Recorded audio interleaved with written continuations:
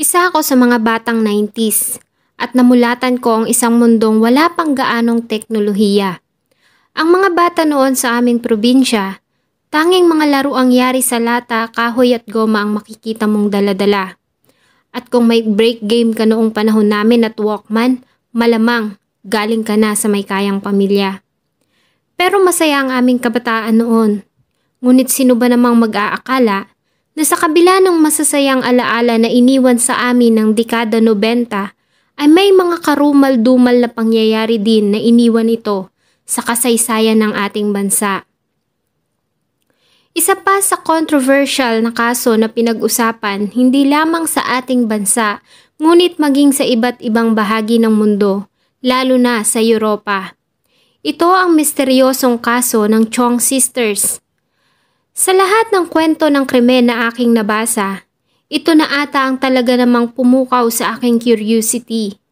Mula kasi sa pagkawala ng magkapatid, pagkamatay ng hukom na humawak sa kaso, usapin sa death penalty, ang Treaty of Transfer, ang miscarriage of justice ay nakakagulat dahil nagkaroon ng mga theory na buhay ang magkapatid at naninirahan umano sa Canada.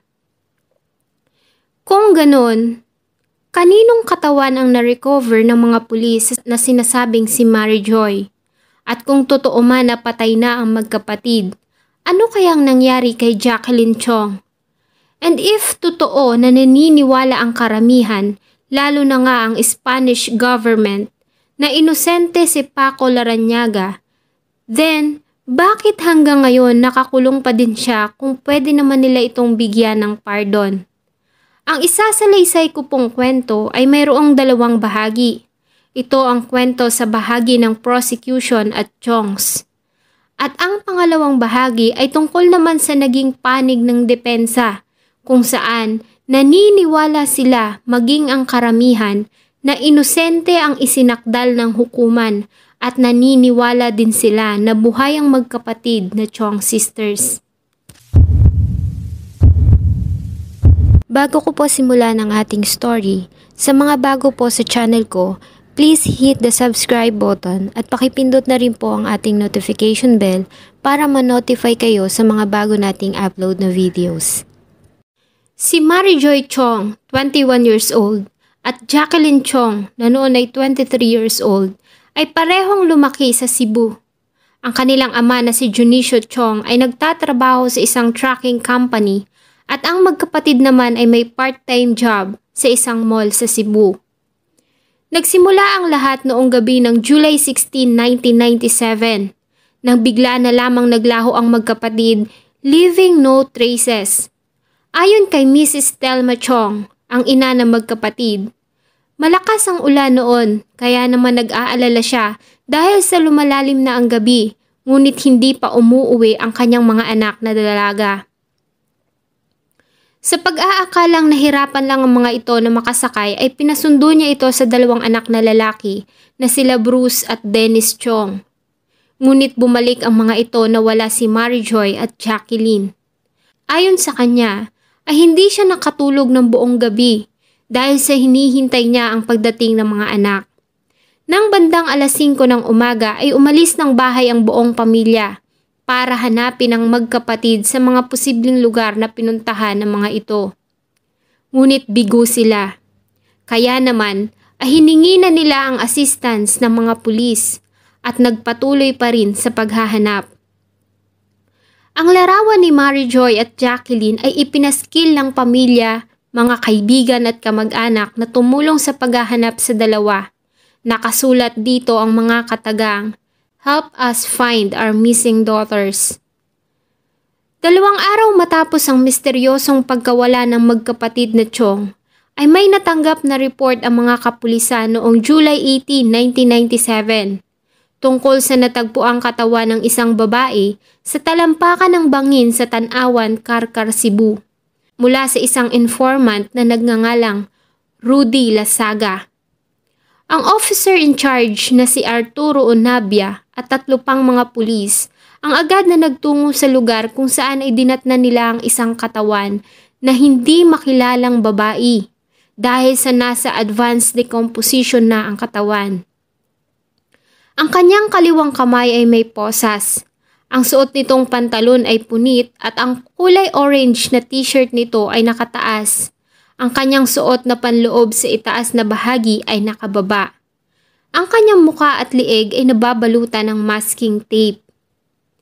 Kinabukasan ng July 19, nang mabalitaan ng tungkol sa nasabing katawan na natagpuan sa Tanawan, ay agad na tinungo ni Mrs. Chiong at ng anak niya na si Dennis at ilang kamag-anak ang Tupas Funeral Parlor sa Karkar, Cebu para makita ang katawan. At nang makita nito ang damit na suot ng biktima, ay agad itong nag-hysterical at umiyak dahil sa ayon sa kanya, ang maong na pantalong may brand na Guess at kulay orange Giordano na t-shirt ay siyang damit na suot ng anak niyang si Mary Joy bago ito umalis ng bahay noong July 16, 1997. Ayon sa ginawang forensic examination ng medical legal na si Mr. Jude Mendoza, na ang nakuhang fingerprint sa katawan ng biktima ay tumugma sa fingerprint ng ID ni Mary Joy Chiong. May nakita din siyang specimen sa suot nitong panloob na ilalim nila sa Florence test. At ang nasabing specimen ay similya na nagmumula sa isang lalaki. Kaya naman ay sinabi nito na ang biktima ay nakaranas ng panggagahasa. Bago ito inihulog sa bangin ay 150 meters ang lalim. Dahil dito ay nagsagawa ng malawakang paghahanap ang mga pulis sa lugar kung saan nakita ang katawan dahil sa nagbabakasakali sila na matatagpuan ang katawan ng kapatid nitong si Jacqueline Chiong na kasama niyang nawala ngunit bigo sila na matagpuan nito. Samantala, September 1997, isa lang ordinaryong araw para sa 20 years old na mag-aaral na si Francisco Juan Paco Larrañaga. Ngunit nang dumating siya sa Center of Culinary Arts o CCA, ay sinalubong siya ng grupo ng mga kalalakihan na may mga dalang baril. Kaya naman agad niyang tinawagan ng kanyang ate na si Mimi at asawa nitong si Jaime, na agad namang nagtungo sa lugar kung saan ay inabutan nila si Paco na nakatayo at napapalibutan ng mga kalalakihan at lahat ng hawak ng mga itong baril ay nakatutok sa kapatid. Nang kausapin ni Mimi ang mga ito ay napag-alaman niya na ang mga ito ay mga police officers na nakasuot ng civilian clothings. Nang tanungin niya kung may arrest warrant ang mga ito ay wala itong ipinakita. Naghanap din siya ng ID, ngunit isa lang sa mga ito ang nagpakita ng isang expired na police ID. At nagulat siya dahil sa nais ng mga ito na dalhin si Paco sa kanilang hometown sa Cebu para umano sa ilang katanungan tungkol sa kaso ng pagkidnap at pagpatay. Napakiusapan niya ang mga ito na wag dalhin si Paco at nangako na iuuwi ang kapatid sa Cebu. Nang makarating si Paco Larrañaga sa Cebu ay doon niya lang nalaman na siya pala ay public enemy number 1 dahil ang mga pulis ay naniniwala na si Paco Larrañaga ang leader ng 6 na mga lalaki dumukot, gumuhasa at pumatay sa Chiong Sisters. At sa kauna-unahang pagkakataon ay nakita ni Paco Larrañaga ang mga tao na katulad niya ding inakusahan sa nasabing krimen. Lahat sila ay mga membro ng mga kilalang pamilya sa Cebu at tinawag pa nga sila ng media na Scions of Cebu o Chiong 7. Ayon kay Paco ay kilala niya si Rowan Adlawan at Husman Aznar. Dahil kilala ang mga ito sa kanilang bayan, tumagal pa ng 6 na buwan ang mga sospek sa kulungan, ngunit wala pa rin silang nakikitang sapat na ebidensya para iakyat ang kaso sa hukuman. At dahil nga sa hindi pa din natatagpuan ang katawan ni Jacqueline Chiong, ang grupo ng mga investigators ay nagtungo sa Larrañaga Farm, dala-dala ang mga malalaking excavation equipment. Dahil sa may isang testigo ang nagsabi na may narinig silang palahaw ng isang babae na nagmumula sa farm noong gabi na mawala ang magkapatid na Chiong, ngunit nabigo sila na makita ito. Isa pang testigo ang lumapit sa mga kapulisan na nagngangalang Sheila Singson At ayon sa kanya, ay nakita niya si Paco kausap ang magkapatid na Chiong sa West Gate ng Ayala Center. Si Annalico na Hap ay nagbigay din ng statement at ayon sa kanya ay nakita niya na kasama ni Paco Larrañaga si Usman Aznar, ganun din ang security guard sa area na si Willard Redobles na kinumpirma na nakita niya din ang dalawang lalaki na kausap ang magkapatid na Chiong. Kasunod nito ay dalawa pang testigo ang lumabas na sila Rolando Dasilio at Mario Mendoza at ayon sa kanila ay nakita nila ang failed attempts ni Jacqueline na tumakas sa mga kalalakihan. Noong May 8, 1998, matapos ang 10 buwang imbestigasyon ng kaso, ay sumuko si Davidson Valiente Russia alias Tisoy sa kapulisan at inamin nito ang naging partisipasyon niya sa krimen. Ayon sa kanya, ay hindi siya pinatatahimik ng konsensya at ilang araw din siyang nagkakaroon ng masasamang panaginip kaya naman naglakas loob na siyang lumutang at dito nga ay nagbigay siya ng kanyang extrajudicial confession at pinangalanan niya ang mga akusado na nauna nang napasakamay ng mga authorities na siyang sinabi niyang mga responsible sa pagkawala ng magkapatid na Chiong Sisters. Dahil sa detalyadong salaysay ng star witness at testimonya ng mga testigo na tumugma sa statement ni Russia at ayon din sa forensic evidence na nakanilang nakuha, ang semen na nakuha sa panty ni Mary Joy ay nagmatch kay Paco Larrañaga at nakakuha din sila ng fingerprint sa remain ng biktima na nagmatch sa fingerprint ng isa sa mga akusado na si Rowan Adlawan. Kaya naman, nakakita na ng sapat na probable cause ang prosecutor's office para iakyat na ang kaso sa hukuman. August 12, 1998, matapos ang mahigit 1 taong imbestigasyon ay hinarap na sa Regional Trial Court ng Cebu ang mga akusado at ang kaso ay napasakamay ni Judge Martin Ocampo. Sa kanyang ginawang salaysay sa harap ng hukuman ay pinangalanan ni Russia ang mga akusado na sila Francisco Juan Paco Larrañaga, James Andrew Uy alias MM, James Anthony Uy alias Wang Wang, Rowan Adlawan alias Wesley, Usman Aznar, Ariel Balansag at Alberto Canyo alias Alan Pahak. Ayon sa kanya, nakilala niya lamang si Paco Larrañaga dahil kay Rowan Adlawan na nakilala niya kasama ang magkapatid na James Anthony at James Andrew Uy 5 buwan bago mangyari ang krimen. Si Usman Aznar naman ay kilala niya na mula pa noong 1991. Si Alberto Canyo at Ariel Balansag ay nakita niya lang ng gabi ng July 16, 1997.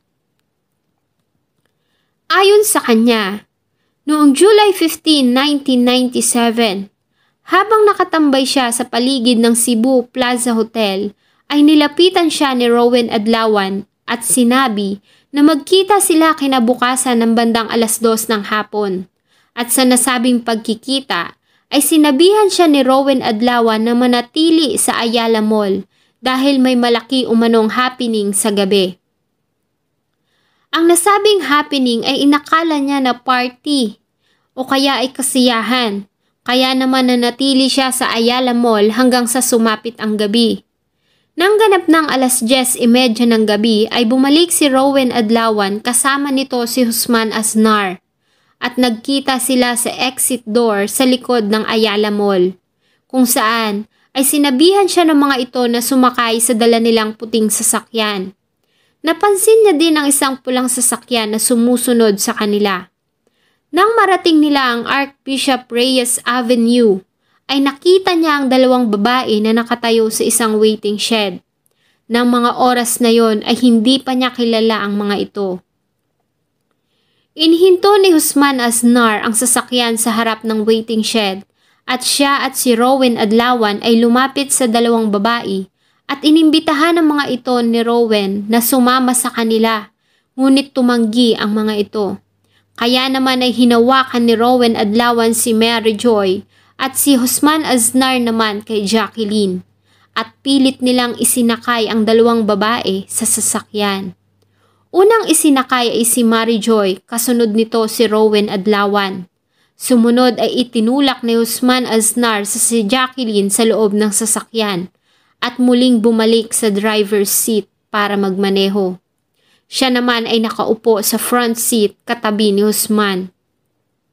Hindi pa man sila nakakalayo sa waiting shed ay nagawa ni Jacqueline na lumabas ng sasakyan. Ngunit hinabol ito ni Husman at muling ibinalik sa sasakyan. Siniko ito ni Rowen Adlawan sa dibdib at si Mary Joy naman ay sinuntok nito sa sikmura na siyang naging dahilan ng pagkawala ng malay ng dalawa. Matapos noon ay pinakuha sa kanya ni Rowen ang packaging tape na nasa harap ng kanyang upuan at nilagyan ng tape ang bibig ng dalawang babae. At pinusasan din ito ni Rowen nang magkasama ang kanilang mga kamay. At tinungo na nga ng dalawang sasakyan ang Fuente Osmeña, Cebu City. Sa Fuente Osmeña ay nagpark si Husman Aznar malapit sa Mercury Drugstore at inutusan siya nito na magtanong kung ang van na nakaparada ay pinaparentahan. Isang lalaki ang nasa paligid ang nagsabing hindi, kaya naman muli nang umalis ang grupo. Huminto sila ulit malapit sa Park Place Hotel kung saan ay may kinausap siyang tao tungkol pa din sa pagrenta ng van, ngunit walang available. At muli nilang nilisan ang lugar at nagtungo sa Guadalupe, Cebu City na kilalang safe house ng Husman Aznar Group at bumaba na sila ng sasakyan. Doon niya nalaman na ang sakay ng pulang sasakyan na kasunod nila ay sila Paco Larrañaga, James Anthony Uy at James Andrew Uy. Si Paco, James Anthony at Rowen ay pumasok sa isa sa mga silid. Dala ng mga ito si Mary Joy. Samantala siya at si Husman naman ay dinala si Jacqueline sa isa pang silid kung saan inutusan siya ni Husman Aznar na lumabas at pumunta sa living room kung nasaan si James Andrew. Nanatili sila sa nasabing lugar ng 15 hanggang 20 minuto. Nang mga panahong iyon ay naririnig niya sila Paco Larrañaga, James Anthony at Rowen Adlawan na nagtatawanan sa loob ng nasabing silid. Matapos noon, ay muling dinala ng grupo si Mary Joy at Jacqueline sa sasakyan at tinungo na nila ang South Bus Terminal kung saan ay nag-hire sila ng isang puting van na minamaneho ni Alberto Canyo at ang konduktor na si Ariel Balansag. Si James Andrew ang nagmaneho sa puting sasakyan habang ang iba ay sumakay sa nirentahang van at iniwan nila ang pulang sasakyan sa South Bus Terminal. Huminto sila sa isang barbecue stand. Bumaba si Rowen Adlawan at bumili ng barbecue at tanduay ram bago sila nagtungo sa Tanawan, Karkar, Cebu. Pinarada nila ang sasakyan sa gilid ng isang bangin kung saan sila uminom at gumamit ng pinagbabawal na gamot. Maya-maya pa ay hinila na nila si Jacqueline palabas ng van at inutusang sumayaw sa gitna habang kanila itong pinapalibutan. Itunutulak nila ang dalaga from one end of the circle to the other habang pinupunit ang suot nitong damit. Si Husman naman ay sinabihan si Paco Larrañaga na simulan na ang panggagahasa kay Mary Joy na nasa loob ng van na agad naman nitong pinuntahan. Makalipas ang 50 minuto ay lumabas ito sa van saying, "Who wants next?" Sumunod si Rowen Adlawan, James Anthony Uy, Alberto Canyo at Ariel. Lahat sila ay nagtagal ng ilang minuto sa loob ng van at lumabas na nakangiti. Matapos noon ay inilabas nila si Mary Joy sa van at ipinasok naman ni Husman Aznar si Jacqueline sa loob. Nang makalabas si Husman sa van ay sinabi nito ang mga katagang, "Whoever wants next, go ahead and hurry up." Pumasok siya sa loob ng van at ginahasa si Jacqueline. Sumunod sa kanya si James Andrew Uy.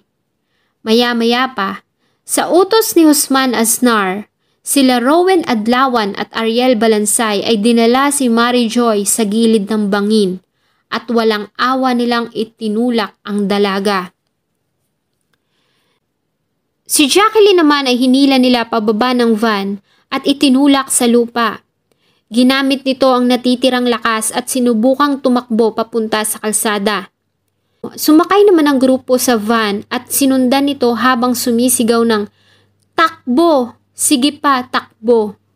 Nang makita nila ang isang tricycle na paparating ay muli nilang isinakay si Jacqueline sa loob ng van, kung saan ito sinuntok ni Rowan Adlawan at nawalan ito ng malay. Bumalik na ang grupo sa Cebu City. Si James Andrew pa din ang nagmamaneho sa isang sasakyan. Binaba siya ng grupo malapit sa Ayala Center at umalis na ang mga ito kasama din ang walang malay na si Jacqueline na mula noon ay hindi na niya nakita. Humarap din sa hukuman ng ilang mga testigo na sumuporta sa binigay na salaysay ni Davidson Valiente Rusya. Ito si Sheila Singson, Annalico Nahap at Willard Redobles na nag-testify na nakita nila si Mary Joy at Jacqueline Chiong kausap si Paco Larrañaga at Husman Aznar bago ang krimen. Roland Dasilio, ayon sa kanya ay nakita niya ang dalagang si Jacqueline na lumabas ng puting sasakyan at hinabol ito ni Husman Aznar at muling ibinalik sa sasakyan. Alfredo Duarte, ayon sa kanya, ay nasa tindahan siya ng barbecue nang bumili si Rowan Adlawan at tinanong pa nga siya nito kung saan makakabili ng Tanduay Ram. At nakita niya din ang isang puting van kung saan ay minarinig siyang boses ng lalaki at babae na tila nag-aaway. Matapos na makuha ni Rowan Adlawan ng order, ay muli itong sumakay sa van at nakilala niya din ang driver nito na si Alberto Canyo. Mario Minoza, ayon sa kanya, habang minamaneho niya ang tricycle na biyaheng car-car Tumantalungon, Cebu, ay nakita niya ang dalagang si Jacqueline na tumatakbo. Ang suot nitong blouse ay punit at magulo ang buhok. Kasunod nito ang isang puting van na nagpapatugtog ng malakas na rock music. Manuel Camingaw, ayon sa kanya, noong July 17, 1997 ng bandang alas 5 ng madaling araw, ay nakita niya ang isang puting van sa gilid ng bangin sa Tanawan. At dahil sa inakala niya na nagtatapon ng mga ito ng basura, kaya naman ay isinulat niya ang plate number nito na GGC 491 sa gilid ng kanyang tricycle. Rosendo Rio, isang negosyante mula sa Kugon Karkar, Cebu, at ayon sa kanya, ay nakita niya si Paco Larrañaga sa Tanawan ng bandang alas 3:30 ng umaga noong July 17, 1997. Nakasandal ito sa hood ng puting van. Defense. Sa lahat ng akusado ay si Francisco Juan Paco Larrañaga ang may pinakamalakas na alibay na hinarap sa hukuman. Ayon sa kanya, noong July 16, 1997 ay nasa Center of Culinary Arts siya sa Quezon City at kumukuha ng midterm examinations. At nang gabi ng nasabing araw hanggang alas 3 ng madaling araw ng July 17, 1997 ay siya kasama ang mga kaibigan ay nagtungo sa R&R Bar and Restaurant sa kahabaan ng Katipunan Avenue sa Quezon City at nagse-celebrate sila ng Bienvenida Party dahil sa kararating lang ng isa nilang kaibigan at despedida party naman para sa pag-alis niya para umuwi ng Cebu kinabukasan. Nagpakita pa sila sa hukuman ng larawan kung saan ay nakita si Paco Larrañaga sa nasabing bar kasama ang mga kaibigan. Ang instructor at chef sa Center of Culinary Arts na si Rowena Bautista ay nag-testify din na noong July 16 ng alas 8 ng umaga hanggang alas 11:30 ay umattend ito ng kanyang klase at muli niya itong nakita ng alas 6:30 ng hapon. Ang school registrar na si Caroline Calleja ay nag-testify din na siya ang nag-proctor ng exam na kinuha ni Paco Larrañaga na tumagal ng 2 oras noong July 16. at muli itong umattend ng pangalawang round ng midterm exam kinabukasan ng alas 8 ng umaga bago ito umalis at nagtungo ng Cebu ng hapon ng July 17, 1997. Ang airline at ilang airport personnel ay humarap din sa hukuman. Dala ang kanilang flight records o manifesto kung saan ay nakalagay na si Paco Larrañaga ay hindi lumipad ng Cebu noong July 16, 1997 o kahit na anong chartered aircraft na nagland sa Cebu maliban na lamang noong July 17, 1997 ng bandang alas 5 ng hapon kung saan ay sumakay ito sa Philippine Airline patungong Cebu. At marami pang mga nais na tumistigo ngunit hindi pinayagan ni Judge Ocampo na umupo sa witness stand dahil sa sobrang dami at pare-pareho ang kanilang naging statement.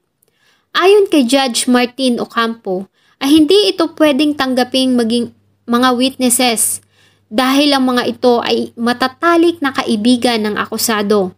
At ayon din sa kanya, ang picture na ipinakita ng mga ito kung saan ay nakitang si Paco ay nasa R&R Bar and Restaurant ay maaari umanong matampered o edited.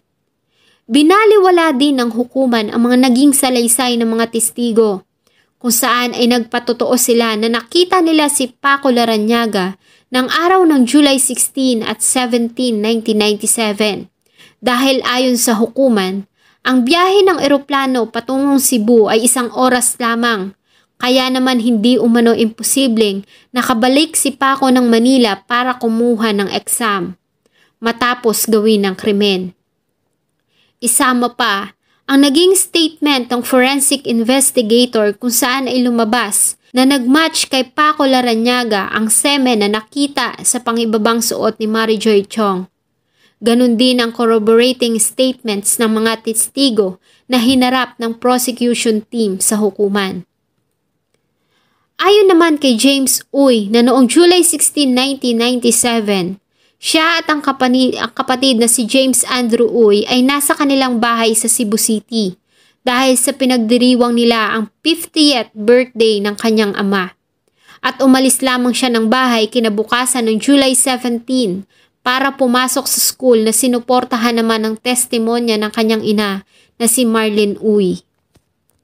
Ang babaeng nagngangalang Clotilde Soterol ay nag-testify para kay Alberto at Ariel na noong July 16 ng alas 7 ng gabi ay dinala sa kanilang talyer ni Alberto ang isang puting Toyota van na may plate number na GGC-491 para ipaayos ang sirang aircon.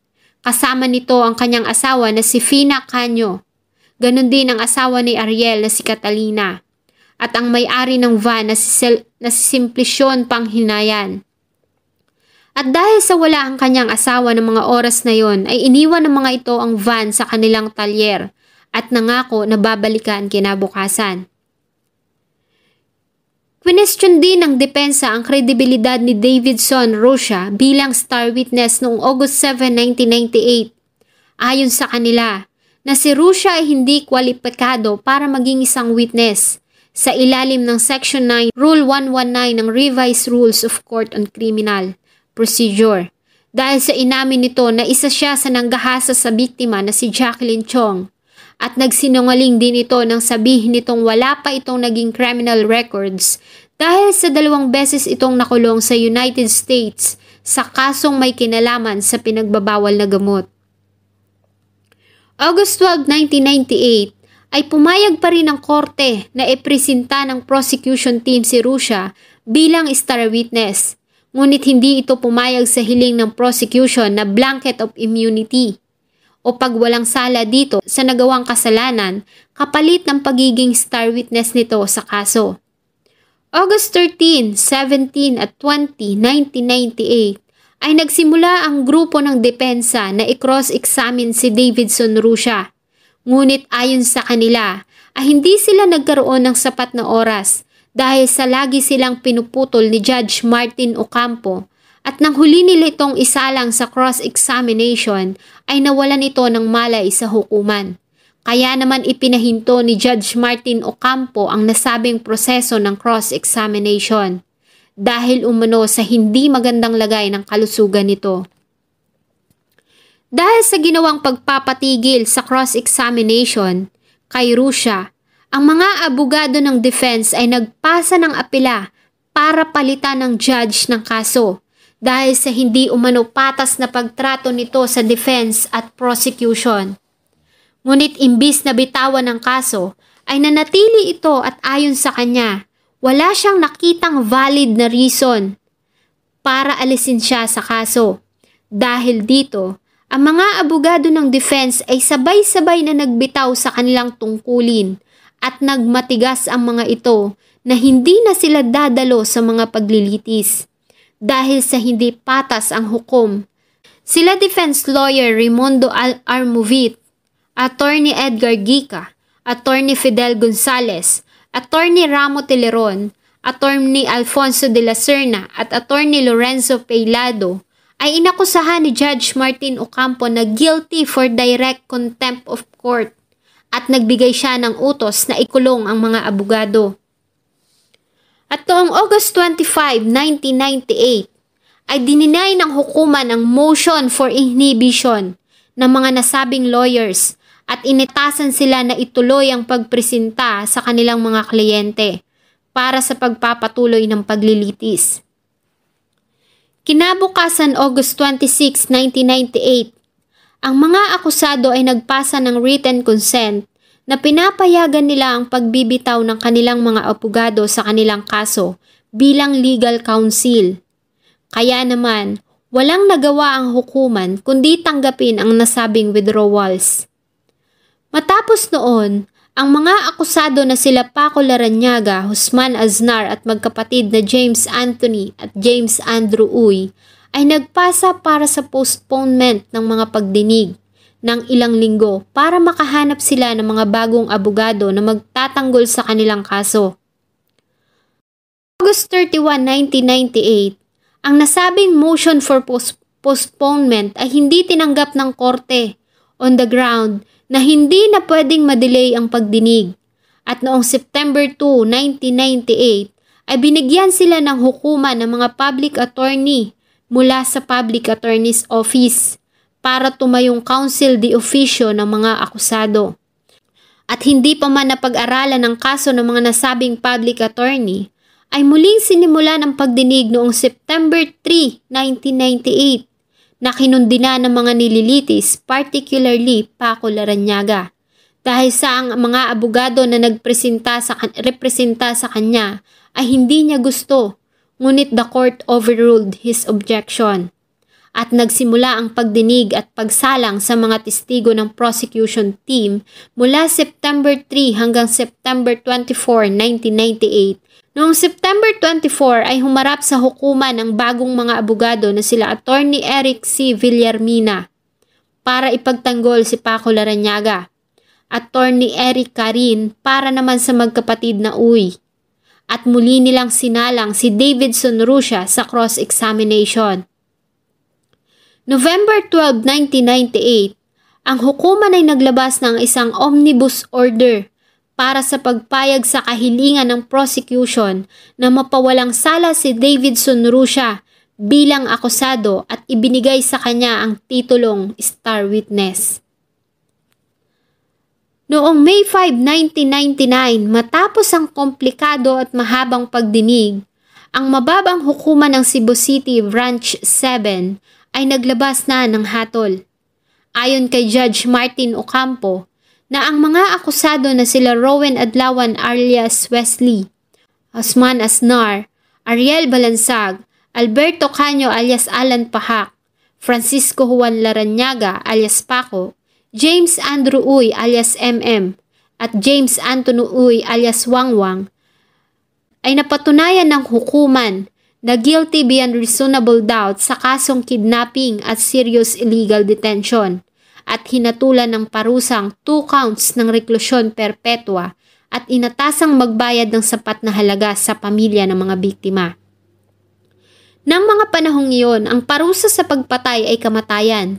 Ngunit ayon kay Judge Martin Ocampo, dahil sa walang kasiguruhan na katawan ni Mary Joy Chong ang nakitang bangkay at hindi rin nakita ang katawan ni Jacqueline Chong, ay walang certainty na may pagpatay na naganap. Kaya naman ang mga akusado ay hinatulan niya lamang ng 2 counts ng reklusyon perpetua. Ang bawat isa sa kasong kidnapping, illegal detention, at ipinasa na ang kaso sa mataas na hukuman para sa pagdinig ng apela.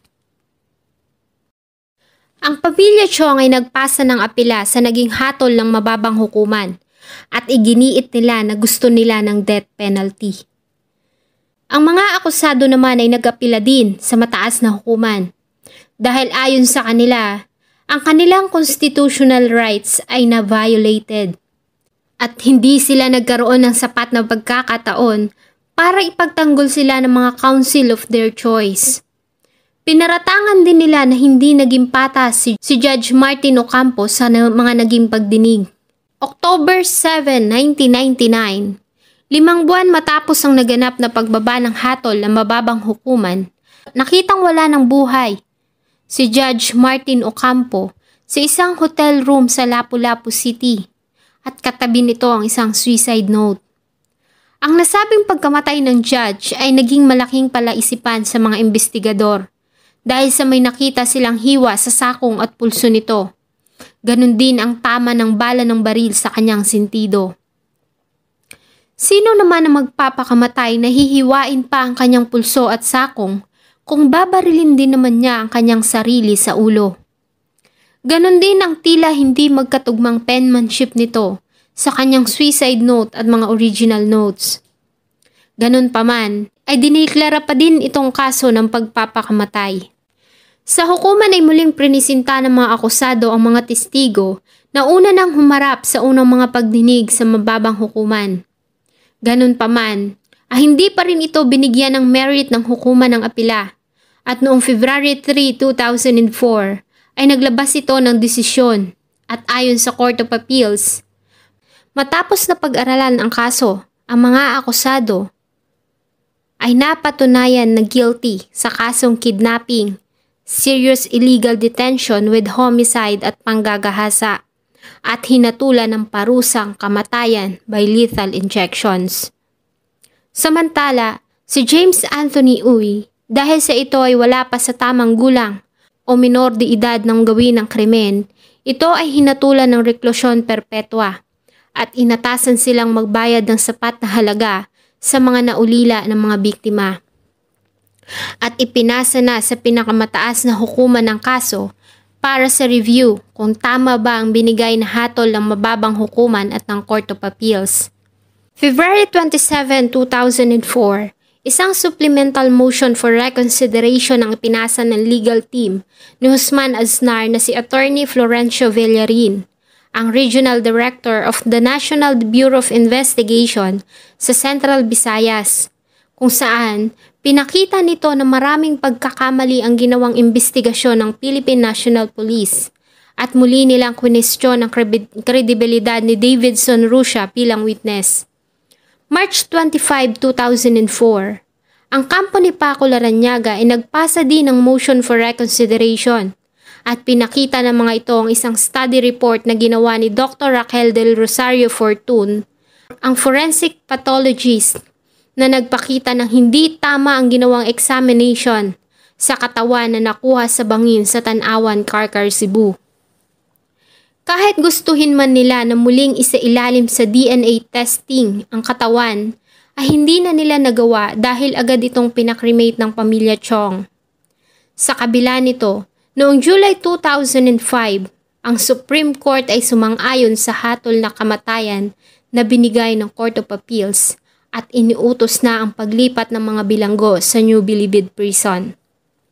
Ang counsel ni Paco Larrañaga na si Felicitas Aquino Arroyo at Sandra Marie Olaso Coronel ay iginait sa Supreme Court na tanggapin ang amicus curiae o ang review na ginawa ng Basque Bar Council, Barcelona Bar Associations at Bar Associations of Madrid sa kaso. Ang tatlong malalaking organisasyon ay nagkaroon ng interes sa kaso ni Paco Larrañaga dahil sa ito ay may Spanish citizen na origin. Ayon sa kanila, ang gagawing execution sa isang Spanish citizen ay paglabag sa principle of reciprocity in international law. At ayon sa kanila, Kung may isang Filipino citizen na napatunayang nagkasala sa Espanya, ay walang hukuman doon ang magbibigay dito ng parusang kamatayan. Ayon kay former Ambassador Sedfree Ordonez na si Paco Larrañaga ay biktima ng maling paglilitis. Ang FTI o Fair Trials International ay nagpasa din ng apela sa Supreme Court sa pamamagitan ng European Commission's Manila Delegate at nirepresent ng mga ito si Paco Larrañaga sa United Nations kung saan ay nag-apela sila sa injustice laban sa ating bansa. Ang spokesperson ng FTI na si Sara Dimas ay dinala pa ang kaso sa European Parliament kung saan ayon sa mga namumuno sa European Union na si Paco Larrañaga ay sinentensyahan sa krimeng hindi nito ginawa at humingi sila ng clemency para sa buhay ni Paco Larrañaga sa ating president noon na si former President Gloria Macapagal Arroyo. At bilang pagtugon sa pakiusap ng Espanya, ay inabolish ang death penalty sa ating bansa noong June 24, 2006 at hindi pa natapos doon ang nasabing usapin dahil noong December 3, 2007, ang Spanish Foreign Minister na si Miguel Angel Moratinos ay naglabas ng statement na matutuwa umano ang Espanya kung papayagan ng ating bansa si Paco Larrañaga sa pamamagitan ng Treaty on Transfer of Sentenced Person sa kanilang bansa para doon nito bunuin ang kanyang sentensya. September 2009 ay inaprubahan ng Department of Justice ang paglipat kay Larrañaga sa Spanish prison. October 6, 2009, kasama ang dalawang Spanish Interpol agents ay nilisan ni Paco Larrañaga ang bansa at inilipat sa Soto del Real, Madrid Central Penitentiary. Kung saan, ang Spanish government ay pumayag na bigyan si Paco Larrañaga ng pardon o pwede na siyang makalaya, ngunit sa kondisyon na aaminin niya na siya ay may kinalaman sa nasabing krimen.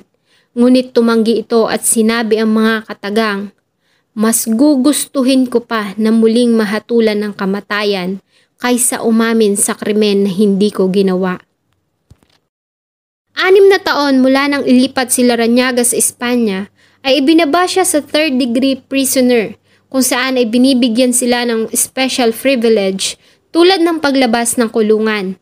Pinagpatuloy ni Paco Larrañaga ang kurso sa culinary arts at nagpa-part-time job bilang isang chef sa isang restaurant sa seaside town ng San Sebastian. August 30, 2019 ay inanunsyo ni Senator Panfilo Lacson na sila Josman Aznar, Ariel Balansag, Alberto Caño at James Anthony Uy ay nakalaya na sa pamamagitan ng Good Conduct Time Allowance na pinirmahan ni Faeldon na noon ay Bureau of Correction Chief. September 4, 2019 ay tinanggal ng noon ay President na si former President Rodrigo Roa Duterte sa serbisyo si Faeldon at naglabas ito ng pahayag para sa kusang pagsuko ng mga pinalayang prisoners. Dahil kung hindi, ay magbibigay siya ng malaking halaga para sa kung sino mang makakahuli sa mga ito, patay man o buhay. Dahil dito, ay kusang loob silang sumurrender at muling ibinalik sa New Bilibid Prison hanggang sa kasalukuyan. Ang kaso ng Chiong Sisters ay nag-iisang malaking usapin noon at maraming mga mambabatas at mga experts ang nagkaroon ng atensyon sa kaso at nagkaroon pa nga ng tsorya ang iilan. Dahil ng mga panahon bago mawala ang magkapatid na Chiong Sisters, ay naalis ang kanilang ama na si Junicio Chiong sa kanyang trabaho sa among si Peter Lim, na isa sa mga nasa red alert status ng Interpol noon dahil sa usapin sa pinagbabawal na gamot. Si Junicio Chiong ay nakatalagang tumistigo laban kay Peter Lim noon sa Congressional Committee, ngunit bigla nitong binawi ang kanyang testimony matapos na mawala ang kanyang mga anak. At ang mga officers na nagtungo sa Quezon City para sana sa pag-aresto kay Paco Larrañaga ay napag-alaman din na nagtatrabahong bodyguards negosyanteng si Peter Lim. At may mga taong nagkaroon ng mga haka-haka na maaaring may kinalaman nito sa pagkawala ng magkapatid at ang mga inakusahan ng mga suspects ay mga member ng mga pamilyang nagkaroon ng problema kay Peter Lim. At lalo pang lumakas ang usapin ng ilang mga media warriors ang nakakita ng larawan sa social media account ni Mrs. Thelma Chong kung saan ay nakitang kasama nito ang dalawang babae na kahawig na magkapatid na Chong. At ang mga ito ay naninirahan sa Canada. Sa nasabing mga larawan ay makikita din ang dating amo ng mga ito na si Peter Lim. Kaya naman muling lumabas ang usap-usapan na buhay pa ang magkapatid na Chong at naninirahan sa Canada.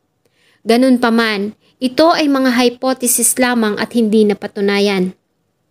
Sabi nga nila na kahit anong gawin mong tago ay lalabas at lalabas ang katotohanan.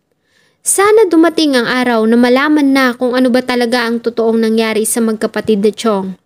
Sana po ay nagustuhan nyo ang kwento na aking ibinahagi. Marami pong salamat sa inyo pong suporta at parami po tayo ng parami sa mga dumadaang araw. Huwag nyo din pong kalimutang mag-iwan ng inyong saloobin tungkol po sa kwentong aking ibinahagi. Thank you so much po and see you in my next video. Ohio, ready for some quick mental health facts? Let's go. Nearly 2 million Ohioans live with a mental health condition. In the U.S., more than 50% of people will be diagnosed with a mental illness in their lifetime. Depression is a leading cause of disability worldwide. So why are some of us still stigmatizing people living with a mental health condition when we know all of this? Let's listen to the facts and beat the stigma. Ohio, challenge what you know about mental health at beatthestigma.org.